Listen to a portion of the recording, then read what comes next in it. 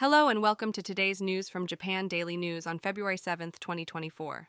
In today's news, train services on the JR Joban line have resumed between Abiko Station in Chiba Prefecture and Toride Station in Ibaraki Prefecture.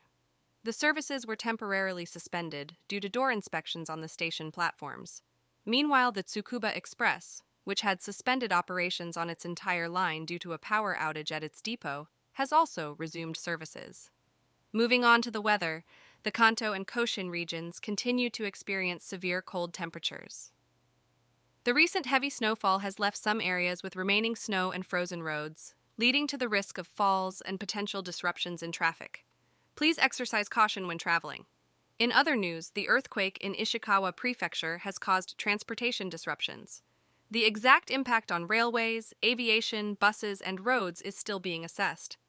Additionally, power outages persist in the Noto region of Ishikawa Prefecture, with approximately 1,700 households affected.